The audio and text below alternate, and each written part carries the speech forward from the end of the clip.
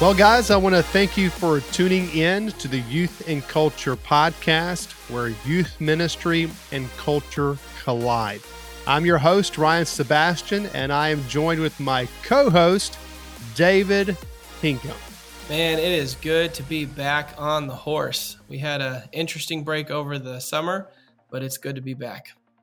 I know. We took a 2-month break. Part of that has to do with is that, of course, we're both youth minister, full-time youth pastors, student pastors, and summers are nuts. Summer's been busy for you and busy for me, and both of us have been busy in different aspects and ways.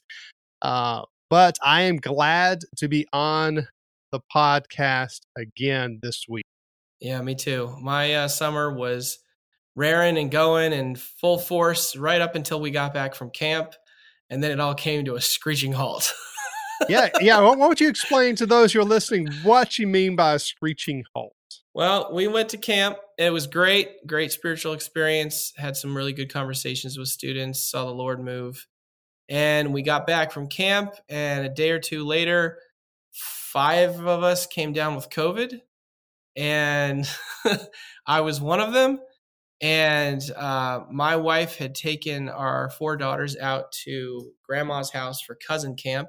So I was at home with my twin boys, and I was in the total throes of COVID. I was sick as a dog.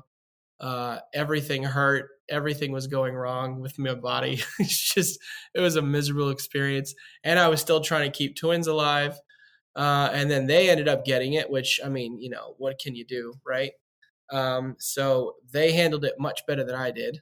And then my wife ended up getting it, and so did one of our daughters. So they came home. And so since like July 20th, somebody in our house has had COVID, and we've had to be on quarantine, isolated from society. And I have to wait until all of my family tests negative, and then 10 more days of quarantine before I can go back to full-time ministry work. So I'm doing all of my work from home and hiding away from people and trying to avoid being around the general public so that I don't spread it.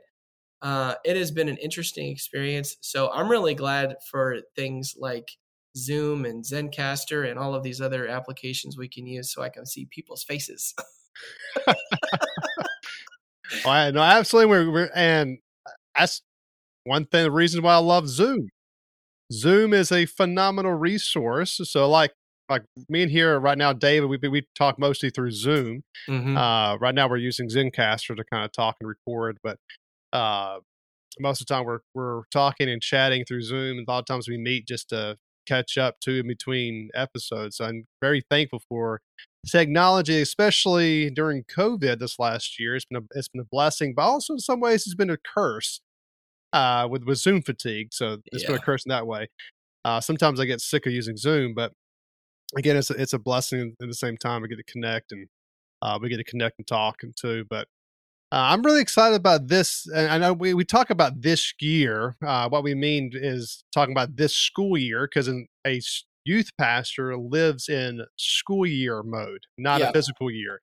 So I'm really excited about this school year, this season for our podcast too.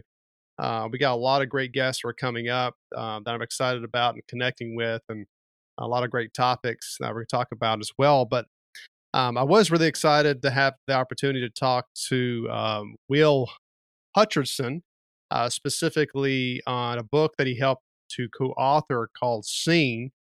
That talks about, it's really engaging and really diving into this topic of teens dealing with depression, despair, anxiety, and David, because this as well, that it's a very big issue among Generation Z, and Yeah. they're thinking about that they're at least projecting that it may be even worse with Gen Alpha Mm. as well. So it is a real issue. I've dealt with it in my ministry the last 7 to 8 years. I've seen students just struggling with anxiety even more. I had a student, particularly the last couple of years, that dealt with so much social anxiety that he couldn't even stand in a room, youth room, with a crowd of people, or he would have a panic attack, and he had to fight through that. And now he's a totally different kid. Now he's actually graduated. He's ministering in our youth ministry. That's awesome. Uh, but it's a real issue. It's a real issue that teens are experiencing and teens are dealing with. Yeah, and I think that's something that, and we'll hear it in the interview today. But I think, and we've said this before, I think the church is finally starting to wake up to the importance of mental health, and not just treat it like, oh, you're a snowflake, go pray some more. Yeah, that's true. That is true.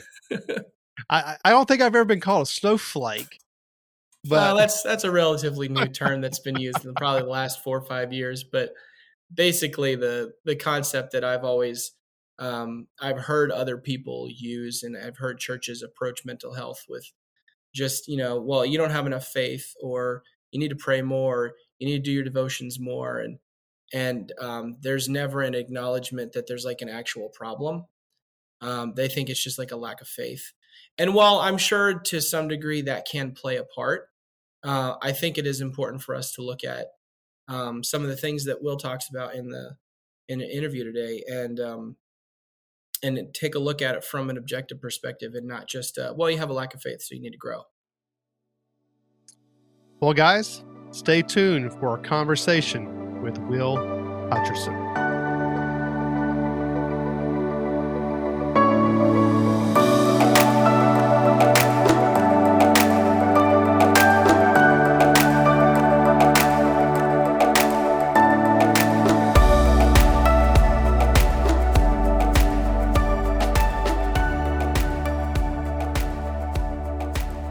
Well, guys, I am super excited about our guest this week. We're interviewing someone that actually I've been wanting to interview for quite a while.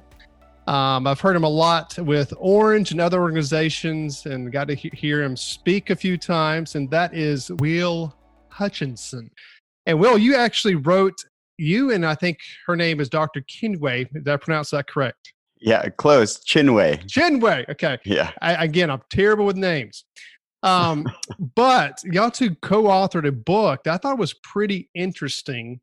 That as recorded, it's in the summer, it's in July, and it's going to be released later on this July. And that's this book, Seen. But before we get into that, how about you introduce yourself a little bit, your background and your journey in ministry and where you are today? Yeah. So I've been in ministry for about 15 years, whether I've been a student pastor, more recently a next gen pastor. So overseeing kids ministry, middle school, high school, and young adult ministry. A big portion of my responsibilities as of recent years have been developing and helping kids pastors and youth pastors. I have 3 kids. I live in South Florida as well. My wife and I have a 11-year-old, an 8-year-old, and a 4-year-old. And so that's a little bit of my background. So this book, Scenes, what led you and Dr. Chinwe to actually write this book? What kind of led up to that? Yeah, great question. So, if you work with kids and teenagers, then the last 10 years or more, we've had this mental health crisis really taking place, where we've seen an increase in depressive symptoms. We've seen an increase in anxiety. And the most heartbreaking statistic is, in the last 10 years, we've seen suicide rates double among teenagers. And so in 2016, I was a next-gen pastor, and I started to see more and more of my students were coming into my office, dealing with anxiety, dealing with depression, and and my small group leaders were also kind of reporting back like, hey, so and so is dealing with this. How do I handle that? And parents were coming up to us and they were saying, hey, my kid's dealing with this. What do we do? And I remember just feeling this tension as a pastor. Like, I have all these spiritual tools that are powerful tools. Like, prayer works, like prayer is powerful. There is power in Jesus' name. Like, there was all these good things. But when it came to the practical like steps, it just felt very limited. When I talked to mental health professionals or even, Christian counselors in my church, and I asked like, hey, how do we handle this? The common answer was, well, refer them to counseling. So I thought that was a really good answer. So we started to find counselors that we trusted to refer kids to counseling. But then we ran into two other problems. And the first one was that counselors were getting overbooked. And so there were these long waits. And the other issue was, the financial, ability for some families to be able to afford counseling. And if you're a youth pastor and you're listening to this, you've probably run into that same exact tension when you've tried to outsource to counseling. And so in 2016, seeing this issue, that honestly was just breaking my heart. I felt like God was really stirring my heart to do something about it. I started a nonprofit and started to work with educators and counselors to find practical tools that we can empower parents and teachers and educators and youth pastors on how to help kids when they're dealing with despair. And we found some really cool things, some really exciting things. So we started traveling the country and speaking in schools. I do school assemblies with another guy named Malik. And this nonprofit is called Curate Hope. So curatehope.com if you want to learn more. But that started really after a whole lot of research in 2016, 2017. We launched Curate Hope in 2017 and have been doing that for the last 3 years. And that journey eventually led me to Dr. Chinwe Williams. She's another Orange speaker. And so her and I started talking about, hey, what would it look like for us to put this in a book format? Some of these learnings and things that we've known about psychology and how the brain is wired and how God's wired our brains and how we can help influence healing when kids are dealing with despair or anxiety. Yeah, I do have to say, I do agree with the anxiety on the rise. I've talked a lot about on this podcast and other forums outside of here as well, is that one thing I believe that leads to that, it's not the underlying issue, but it's definitely adds to the issue, is the problem with kids being able to relate with each other and actually have a physical relationship. There's a big divide in culture in the last 10 to 15 years, to where we've gone from a defining friendship from a physical one-on-one community to a digital whoever likes or shares of my post type of deal. A lot of it has to do with the invention of a smartphone and social media and things like that. But so I definitely agree. When we're showing research from when the invention of a smartphone to we are now, there's actually been a slow progression of high anxiety, suicide. All this is tied, depression, all this tied into that, because the relationship aspect among teens is not way it was before an invention of a smartphone. Yeah, you're absolutely right. I hearing you talk about that, the relationship aspect among teenagers and how the digital world has kind of changed that. It reminds me, a few years ago, I would say probably 5 years ago, I actually disagreed with Reggie Joiner on this idea. And he was talking about how, pretty much there's always going to be this need for physical interaction. That's how we're wired. And I remember kind of challenging it. And I remember saying like, but think about it. I mean, these kids have always known FaceTime. Isn't it possible that, yeah, maybe it's hard for us to develop authentic relationships in the digital space, but shouldn't they be maybe a little bit more naturally wired for that? Well, that was kind of a big question I was trying to explore. Now that I've gone through and really done a lot of research in attachment and how we are wired and how our brains are wired and how we need human connection and how even like seeing one another, like face-to-face interactions, appropriate physical touch, how that influences the brain and leads us to places of safety and feeling seen and feeling felt. Like all of that is so needed. So This is the first time I've told this story, by the way. So let me go on record and say I was wrong. Reggie Joiner is always right. So there you go. Yeah, that's like I had a conversation with Justin Herman. I had him on the podcast. So good night over right when COVID first started and hit. And part of my issue, we had a discussion about this as well, of how COVID is transitioning everything to digital in some ways, and also how we do discipleship. I'm under the belief. Again, I probably will be proving wrong, which is okay.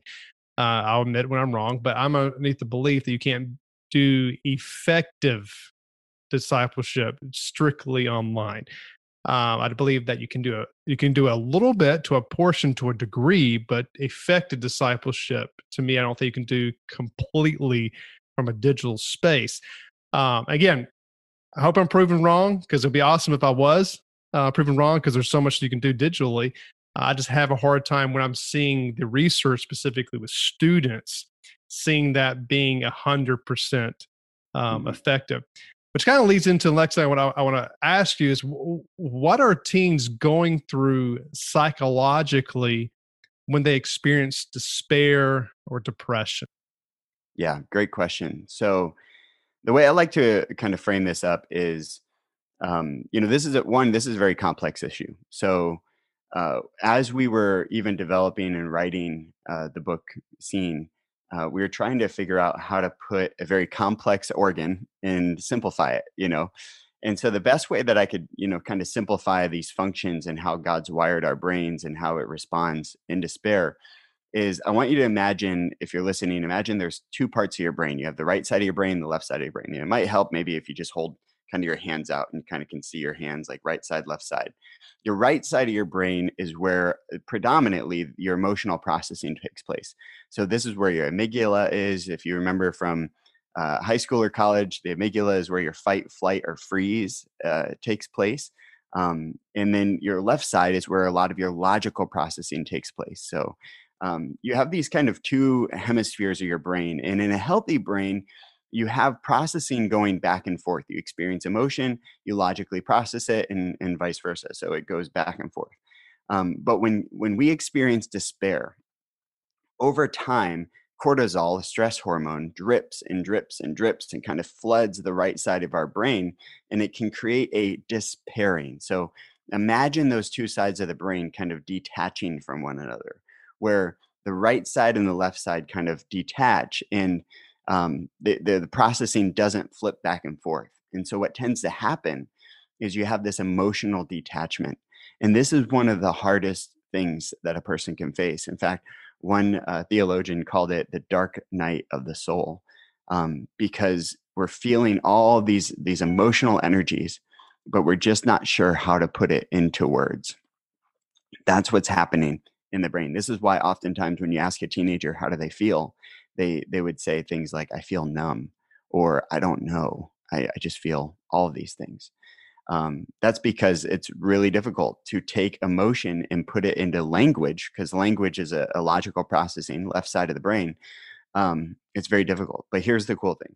The cool thing is that connection, specifically love and empathy, when we feel seen and we feel that we're connected with someone else, it can actually promote healing and bring the two sides back together and decrease despair.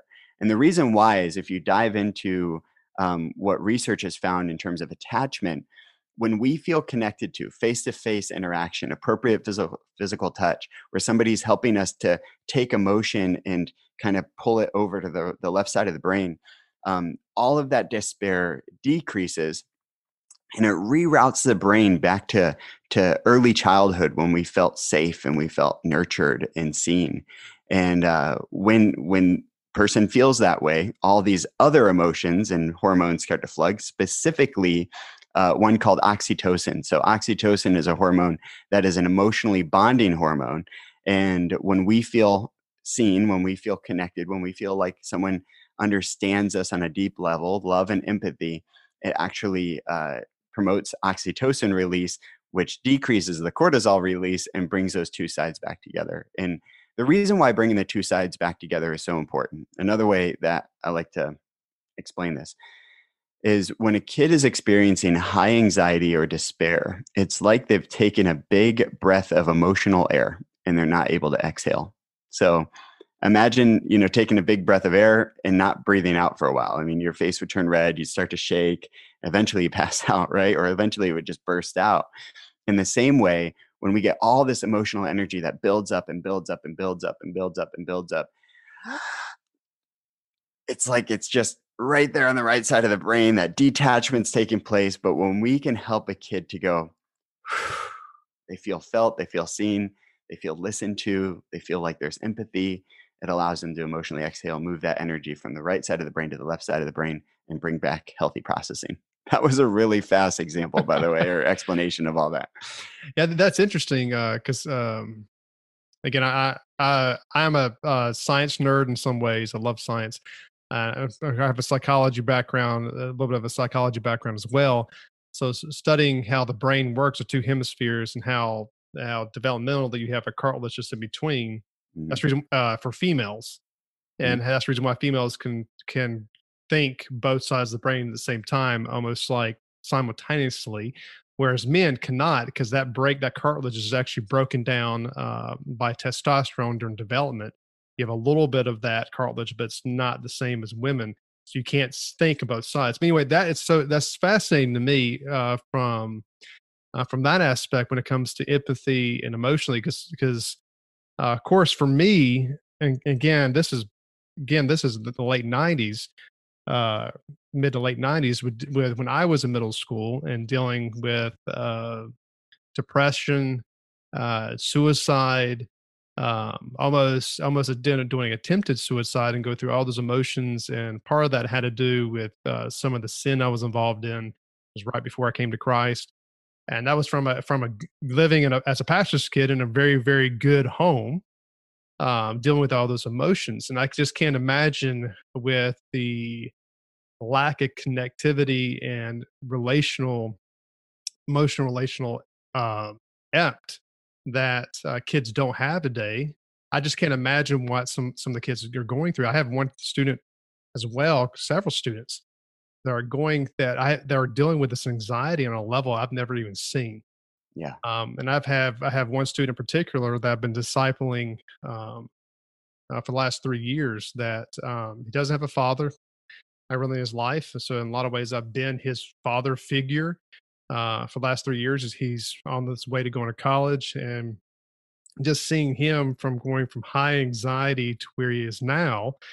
Uh, I can see the empathy part of it because me pushing into him and seeing the change because of that. And that kind of goes into what I want to ask as well is what do you do if you believe a student is thinking of hurting themselves or going through all this despair, this depression, this anxiety, and that leads to things like cutting, attempted suicide. What do you do if you believe a student is thinking about doing these things? Yeah. Well, first, there's kind of two angles I want to take on this. One, I want to go back to that question specifically, and I do want to answer that very, very clearly. But right before I answer that question very, very clearly, I want to kind of go a little bit more broad, if that's okay. Mhm. Because that question of what do you do, I can go really narrow, but I want to start kind of 20,000 feet if I can, because you talked about your experience in the '90s and how you were dealing with depression, and now that you're seeing a kid deal with anxiety in levels that you've never seen before. And I just want to pause and just make that observation that what we experienced, if we're kids that grew up in the '90s, or even if we were youth pastors who were youth pastoring in the '90s or early 2000s, um, what we're experiencing and seeing today in the next generation is not the same as what we grew up or what we've seen. And the reason why is because the tools that we had available to us when we were teenagers growing up, or the kids of the early 2000s or '90s and beyond, is that we had more face-to-face interaction. So going back to what you were saying, like, um, we would go after school and go hang out with a buddy. And while you're hanging out with a buddy, you're face to face with him, and you might say, "Man, I don't know, I just don't feel great." Like you might start talking a little bit. And your buddy would say, dude, it's okay, man. Maybe they wouldn't know what to say, but they would empathize with you to some degree. And that face-to-face interaction, and even a little bit of empathy from your middle school friend or from a parent, what that does is it influenced our brain and helped us to overcome. It built our resilience up a lot stronger. So we had more of those micro interactions. Fast forward to 2021, and here we are. There's less of those type of interactions. And the thing is our brains are hardwired. I mean, hardwired from the moment of creation, hardwired to be face to face. So our brains don't know what to do with all this digital stuff, like it doesn't feel that empathy. It doesn't sense that. It doesn't see your facial expressions, so it's completely different. We could talk about cyberbullying too, but I don't want to get too lost here. The point is that one of the things I realized, and actually chapter 1 of the book, I start off talking about old tools, is that as a youth pastor, I was using old tools and my tools weren't working. And I thought they would, and they worked at one point, and they probably even worked for me as a teenager, but they weren't working anymore for some of these teenagers that we were trying to minister to in today's day and age. And I had to relearn what I thought I knew about connection. I had to relearn what I thought small groups should look like. And I had to kind of stop, this phrasing. You maybe you've heard it, maybe you've even thought it. This whole like kids are just all up in their feelings. They just need to suck it up. Blah blah blah blah blah. Like, and again, I get that tension. I felt that tension, and at times it can feel so frustrating. And what I realized is my frustration wasn't because they were wrong. They're just responding. Their brains are responding to the culture that's around them and how things have been handed to them. I realized that I was using the wrong tools and that I needed to rethink how to help this next generation and how to use the hardwiring and how God's made us, the knowledge of that, to bring them to healing and use a little bit. Yes, definitely use spiritual tools. But I needed to use some practical tools, which, by the way, just happened to also be very spiritual as well. But yeah, so I had to rethink those tools. But to go back to your question very specifically, what do we do when a kid is maybe cutting or thinking about hurting themselves? Well, number one is don't freak out when a kid discloses that they want to hurt themselves. Kind of freak out on the inside, but stay calm on the outside. And clarify the question. Sometimes, the question doesn't come clear. Like, are you thinking about hurting yourself? Are you planning on hurting yourself? Like some of those like clarifying questions can be helpful. When a kid discloses, yes, that I am thinking about hurting myself, or even that I have a plan to hurt myself, that and the plan to hurt themselves, I mean, both of them are very important, but when there's a plan, it kind of elevates the urgency for sure. But the second thing is how we respond. And so stay calm. And the biggest thing is how we respond in that moment. Oftentimes what we want to do is we want to start trying to make them feel better, right? We want to tell them all the reasons why they should feel better about their life. We want to say, but Jimmy, I don't know why I said Jimmy. Jimmy just seems like a great name. Jimmy, you got all these things to live for. Why would you want to hurt yourself? I mean, God loves you. I love you. Your cat loves you. Maybe, okay, your dog loves you, right? We want to go through the whole list of all the reasons why they shouldn't feel the way that they feel. But oftentimes what ends up happening when we try to talk them out of their feelings in that moment, what we're doing unintentionally is dismissing their feelings, number one. And number two, the thought processes can go in their brain kind of like, yeah, you're right. I shouldn't feel this way, but I do feel this way. See, I am broken. And now it's guilt and shame cycle. You see that? So the best response in those moments isn't trying to tell them all the reasons why they shouldn't feel the way they feel, but to simply say, I'm so sorry that you feel that way. And I just want you to know I love you. Thank you for sharing that with me. Like all of those phrases are essentially saying, I hurt because you hurt. That's empathy, right? The second phrase is I love you. That's affirmation. And the third one is another kind of affirmation, a gratitude of like, thank you for trusting me, right? It's a trust building phrase. So to really just kind of see them in that moment, to connect right where they are. And then after you kind of, have a little bit of dialogue between you just seeing them and empathizing, letting them know that you love them, period, that you love them. The next step would be to get help. Like, so when it elevates to that level of, I have plans to hurt myself, you definitely want to get help. So in every state has different, protocols, but for the most part, the crisis hotline is going to be your best bet. You can, Google crisis hotline. There's a texting feature as well in many areas, but definitely get help. It may be a report as well, depending on your state laws. So you want to take further action to make sure that a kid who is thinking and having suicide ideation, that there are some next steps, and talk them through that. Talk them through like, hey, I need to make some phone calls and we need to do this together. But it's for your own safety because we want to make sure we get you the best help we can. Um, but when it doesn't get to that level, what do you do if you have a kid that's just like self-harming and maybe parents already know about it? Maybe that, the counselor is already determined it's not necessarily suicide ideation. There is a little bit of a different, thing there. In our book Scene, we kind of talk through that a little bit more. Chinwe does a great job of really listing out what self-harm is and how to respond to that. But the best way to respond to any of these issues, whether it's anxiety, despair, self-harm, is to really make sure that on a consistent basis, we're helping kids to feel seen and deeply connected.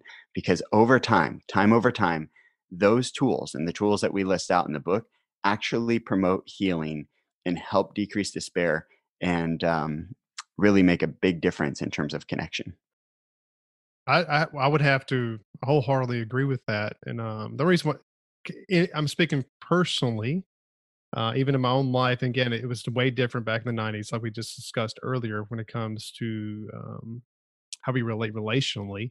There was a whole lot more of a relational community, and before the invention of the smartphone, all that. But even then, it actually took a group of people, of teens, along with adults, pouring into me in order for me to start making some changes in my own life, and started seeing things I need to change when it comes to depression, some other things as well. So I agree with that. The affirmation, empathy, and that kind of ties and makes me think of something else as well that I think COVID in some ways has exposed in a good way within church. Is that I think specifically in student ministry, we have a tendency of being too overly programmed and sometimes not enough relationally driven. In a sense that, like for instance, every if you look at youth ministry in the last 30 or 40 years, it's pretty much the same exact thing. You have a big large lesson. It may have looked different in each decade. You had worship, or it may look different in various decades, and games, again, different in various decades. The only thing that may be a little bit new in the last 10 to 20 years is maybe the implementation of small groups after a large group.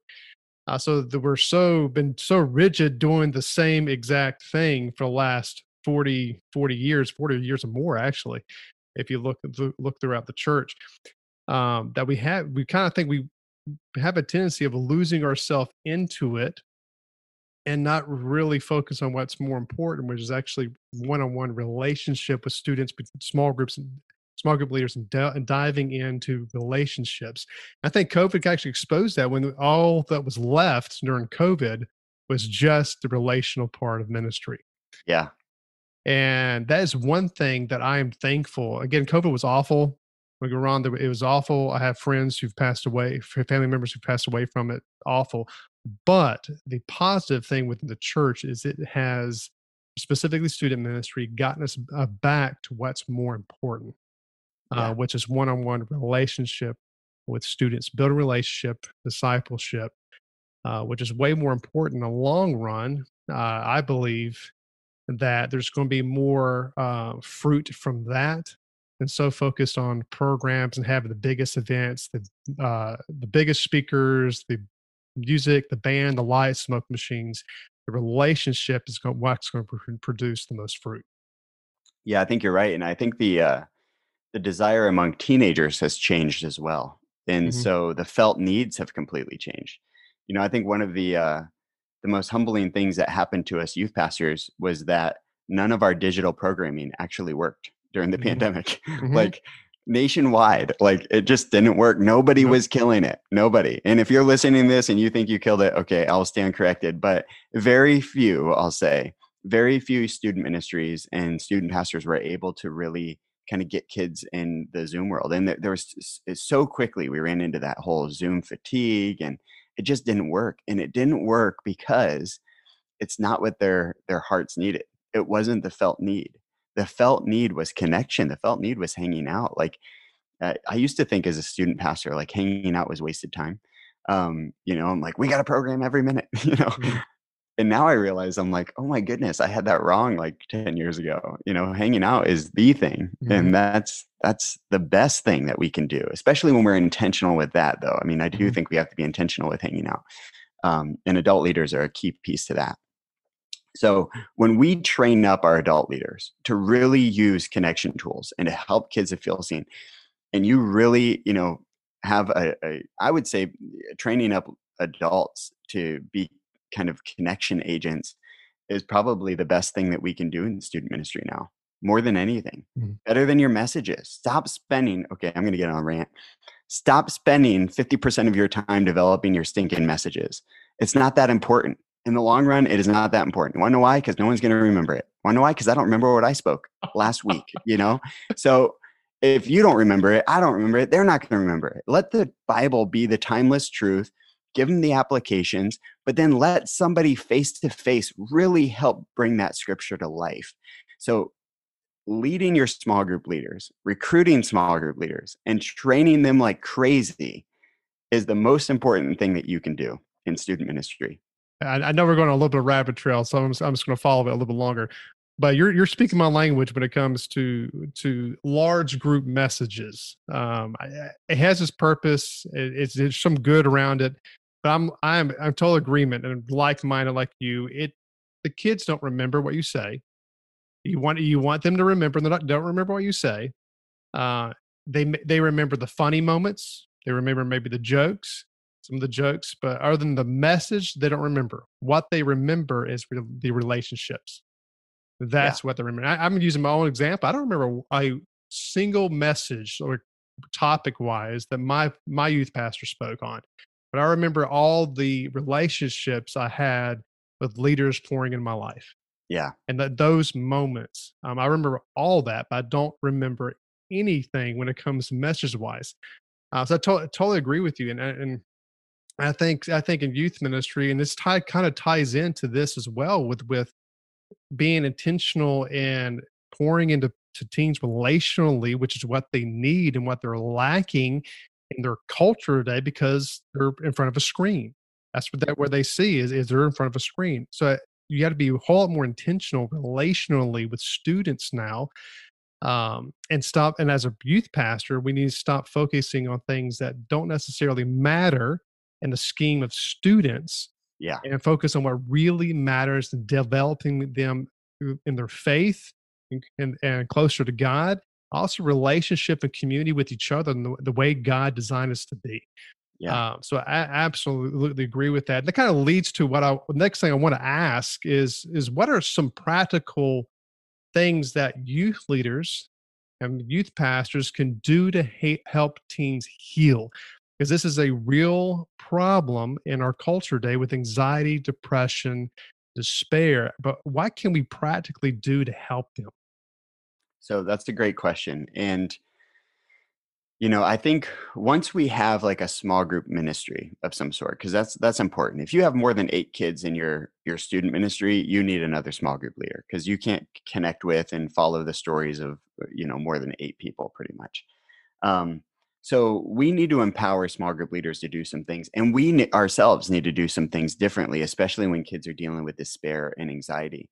And through our book, we provided like 5 really practical tools, and we explain these in depth. But these tools, and I'm going to highlight them real quick for you guys, but they seem too simple to matter, you know. But when you really dive into how they influence our brains towards healing, um, they're they're really profound, like, and they're very, very effective. So the first one is to show up. And that one almost seems like the obvious one, but you just got to show up. You got to show up consistently. You have to show up before they ask you to. You have to show up even when it's inconvenient, So, I still believe. So let me backtrack on my message speaking thing. I do believe that retreats and camps are still very helpful. And so there should be messages in those contexts. But for the week to week stuff, keep it to 10 minutes, 15 minutes, and prioritize the small groups. But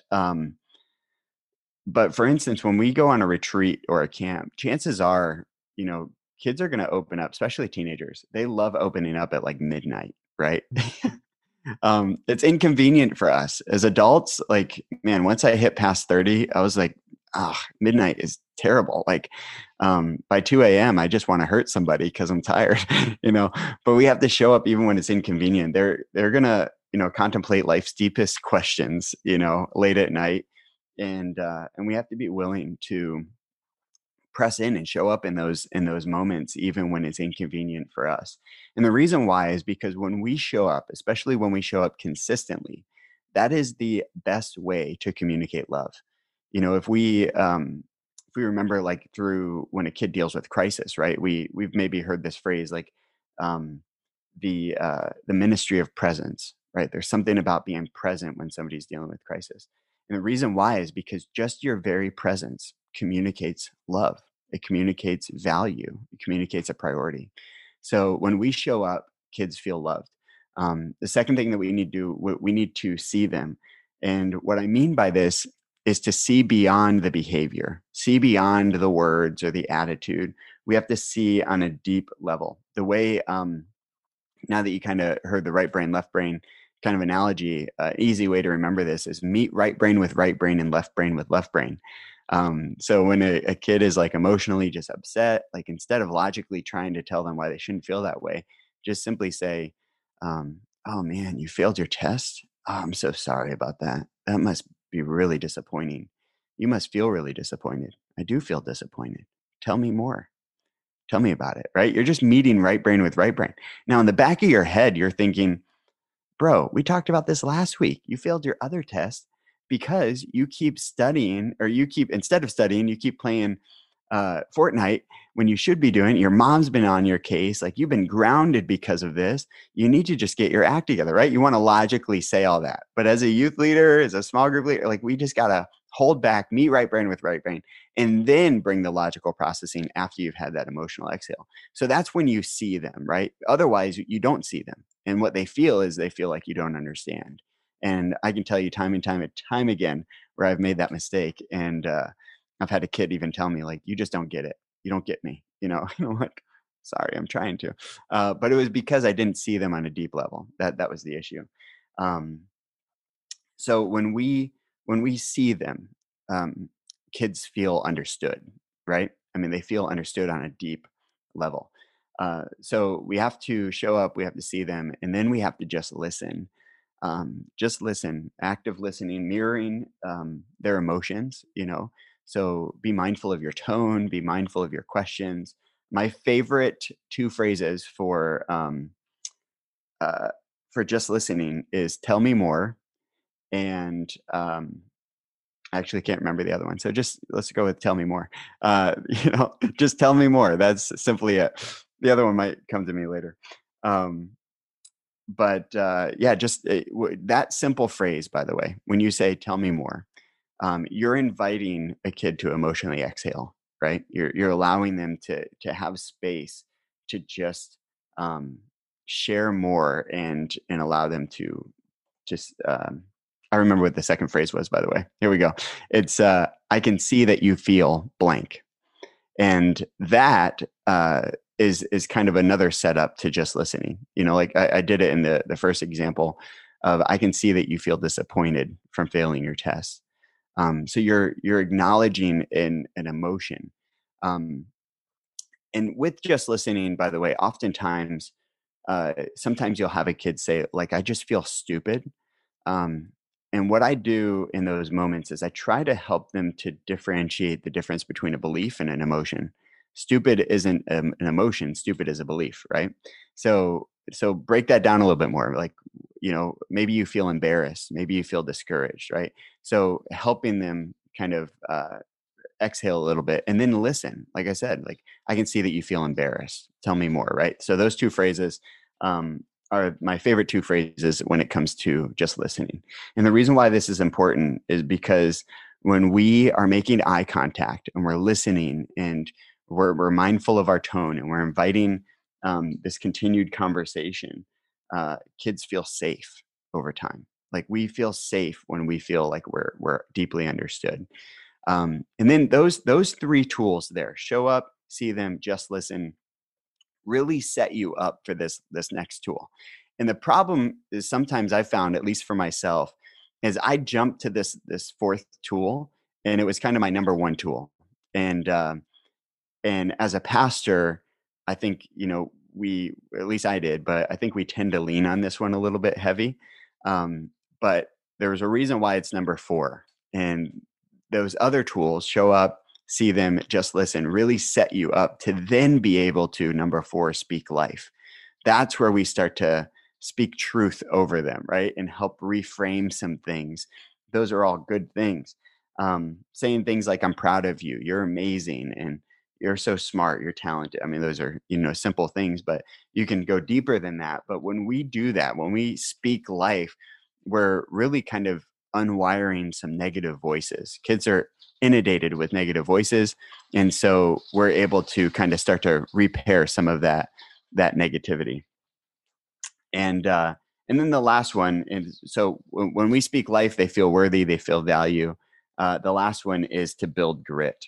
And this is where we really help them to deal with, like, negative thoughts, and help them to try to build some resilience to negative emotions, and how to, again, when you start to feel this, how do we process this in a different way? But once again, I want to pause and say, these last two tools are really important, but it's important to this sequence that we have to first allow emotional exhale before we can really speak life and help them build grit. At the end of the day, when we help them build grit, they feel empowered. Well, if somebody want to get in contact with you, either to learn more about this process or more about the book Seen, what's the best way to get contact with you? So theseenbook.com, the THE Seen, SEEN book.com is the best way to find more and hear more about Chinwe and I, and even find all the links to where you can pick up the book. Well, I want to thank you for taking your time to come on the podcast today. Thank you. Thanks, Ryan. Thanks for allowing me to come and share a little bit about Connection. Well, guys, I'm very thankful for Will and his heart to tackle this issue, and along with his co-author, Dr. Chinwe, both of them tackling this issue, because it is really important. We've talked about depression, anxiety. We've talked about social anxiety, mental health a lot on this podcast. And the reason why we talk about it a lot, because it really is a problem.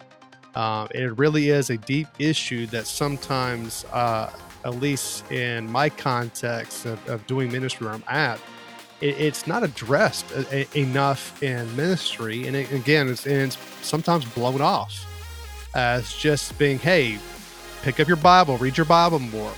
Hey, go pray more. And it's just, we give a lot of churchy and Christianese answers, which a lot of it's, there's a connection point. And Dave, you said this earlier in the intro, there is a connection point sometimes with these things, but in reality, some people do struggle on a different level, and we need to meet that mental illness where it's at, instead of trying to beat around the bush and completely just throw it underneath the rug. Yeah, I think this conversation will help for 2 reasons. One, I think one of the things that's going to help just in general is the more we talk about it, the more it becomes part of normal everyday conversation for ministry, the easier it's going to become to help, because we'll actually make it not as uncomfortable as it used to be. And the other reason I think it's going to help is because this is going to help normalize the idea of taking a both and approach towards helping with these issues. The both and being, the truths and principles from Scripture and the spiritual disciplines, along with the help that can come from psychology and counseling and medicine if necessary. One of the things that has helped me when I did my counseling degree in seminary was recognizing that as much as we like to call it secular psychology, there are things that have been learned about the human brain and about how we're wired and our physiology, but also our brain mentally speaking. And having an approach that takes the truths from Scripture, but also the reality of the way that we've been built and the way that those things can backfire or misfire, and melding those two things together, I think moving forward is going to help a lot when it comes to the church helping, especially teenagers with mental health and issues like that. No, I absolutely agree. And again, I think I've shared on the podcast in the past, but dealing with the anxiety and depression is even part of my past. When I was in a middle schooler, struggling with suicidal thoughts, a lot of it had to do with the sin I was involved in at the time, and a lot of it was very much tied to that. Yep. But I tell teens all the time is that I don't, if I had a smartphone to y'all at age 12, 13, and 14, 15, I don't know where I would be at if I had I really don't know where I would be at. And a lot of it has to do with is that, again, I had so much mental struggles. And again, I grew up in a great home and great home life, and I was a preacher's kid, and I heard the gospel constantly, and my parents did an awesome job in that respect, and it had nothing to do with them. It had to do with myself being a loner and some other things wrapped in that as well. But I just can't imagine what teens deal with nowadays when it comes to technology and how that feeds into lots of anxiety and depression and despair. For me as a youth pastor, sometimes it's very hard to wrap my mind around how to properly minister to students who are struggling in these areas. Yeah, and to be honest with you, I would say us being the ones who are supposed to be the mature adults in the situation, I know my own struggles with a smartphone. And the temptation to just scroll the Instagram reels or just flick through the next new thing on whatever social media app you're using and be stuck doing that for like an hour or two. That's a strong temptation there. And if I'm supposed to be the one that has the emotional capacity and maturity to prevent myself from doing that, and I still find it tempting, who knows how strong of a pull that is for a teenager who's still developing in that mode. So I definitely think this conversation is going to be helpful for you guys moving forward. And we do want to thank you again. We're glad to be back, but thank you for listening to our podcast today. Thank you for sticking with us and patiently waiting for a couple of months while we laid low on this end. And if you haven't yet, please take a minute to look through our back catalog and listen to some of the episodes you may have missed. And please leave a comment and a star review on Apple Podcasts. That would be fantastic, because not only does that help us know that we're doing well, but it would also help us keep our content near the top of the search results so that youth workers who are out there looking for help can find it easily. And if there's a topic you'd like to hear us cover on the podcast that we haven't hit yet, or maybe something that we need to go back and rehash because COVID has blown all of the stuff out of the water that was previously true, please reach out to us. We have our Facebook page. We're on Instagram as well. And we have a Facebook group, the Youth and Culture Facebook group, where if you're a youth worker, a volunteer, full-time, part-time, doing it for free, doing it because you love it, doesn't matter, join the group, become part of the community. Ryan and I are both in there. We'd love to engage with you guys and answer any questions you have. And we'd really appreciate connecting with you guys there. Well, guys, stay tuned for our next episode.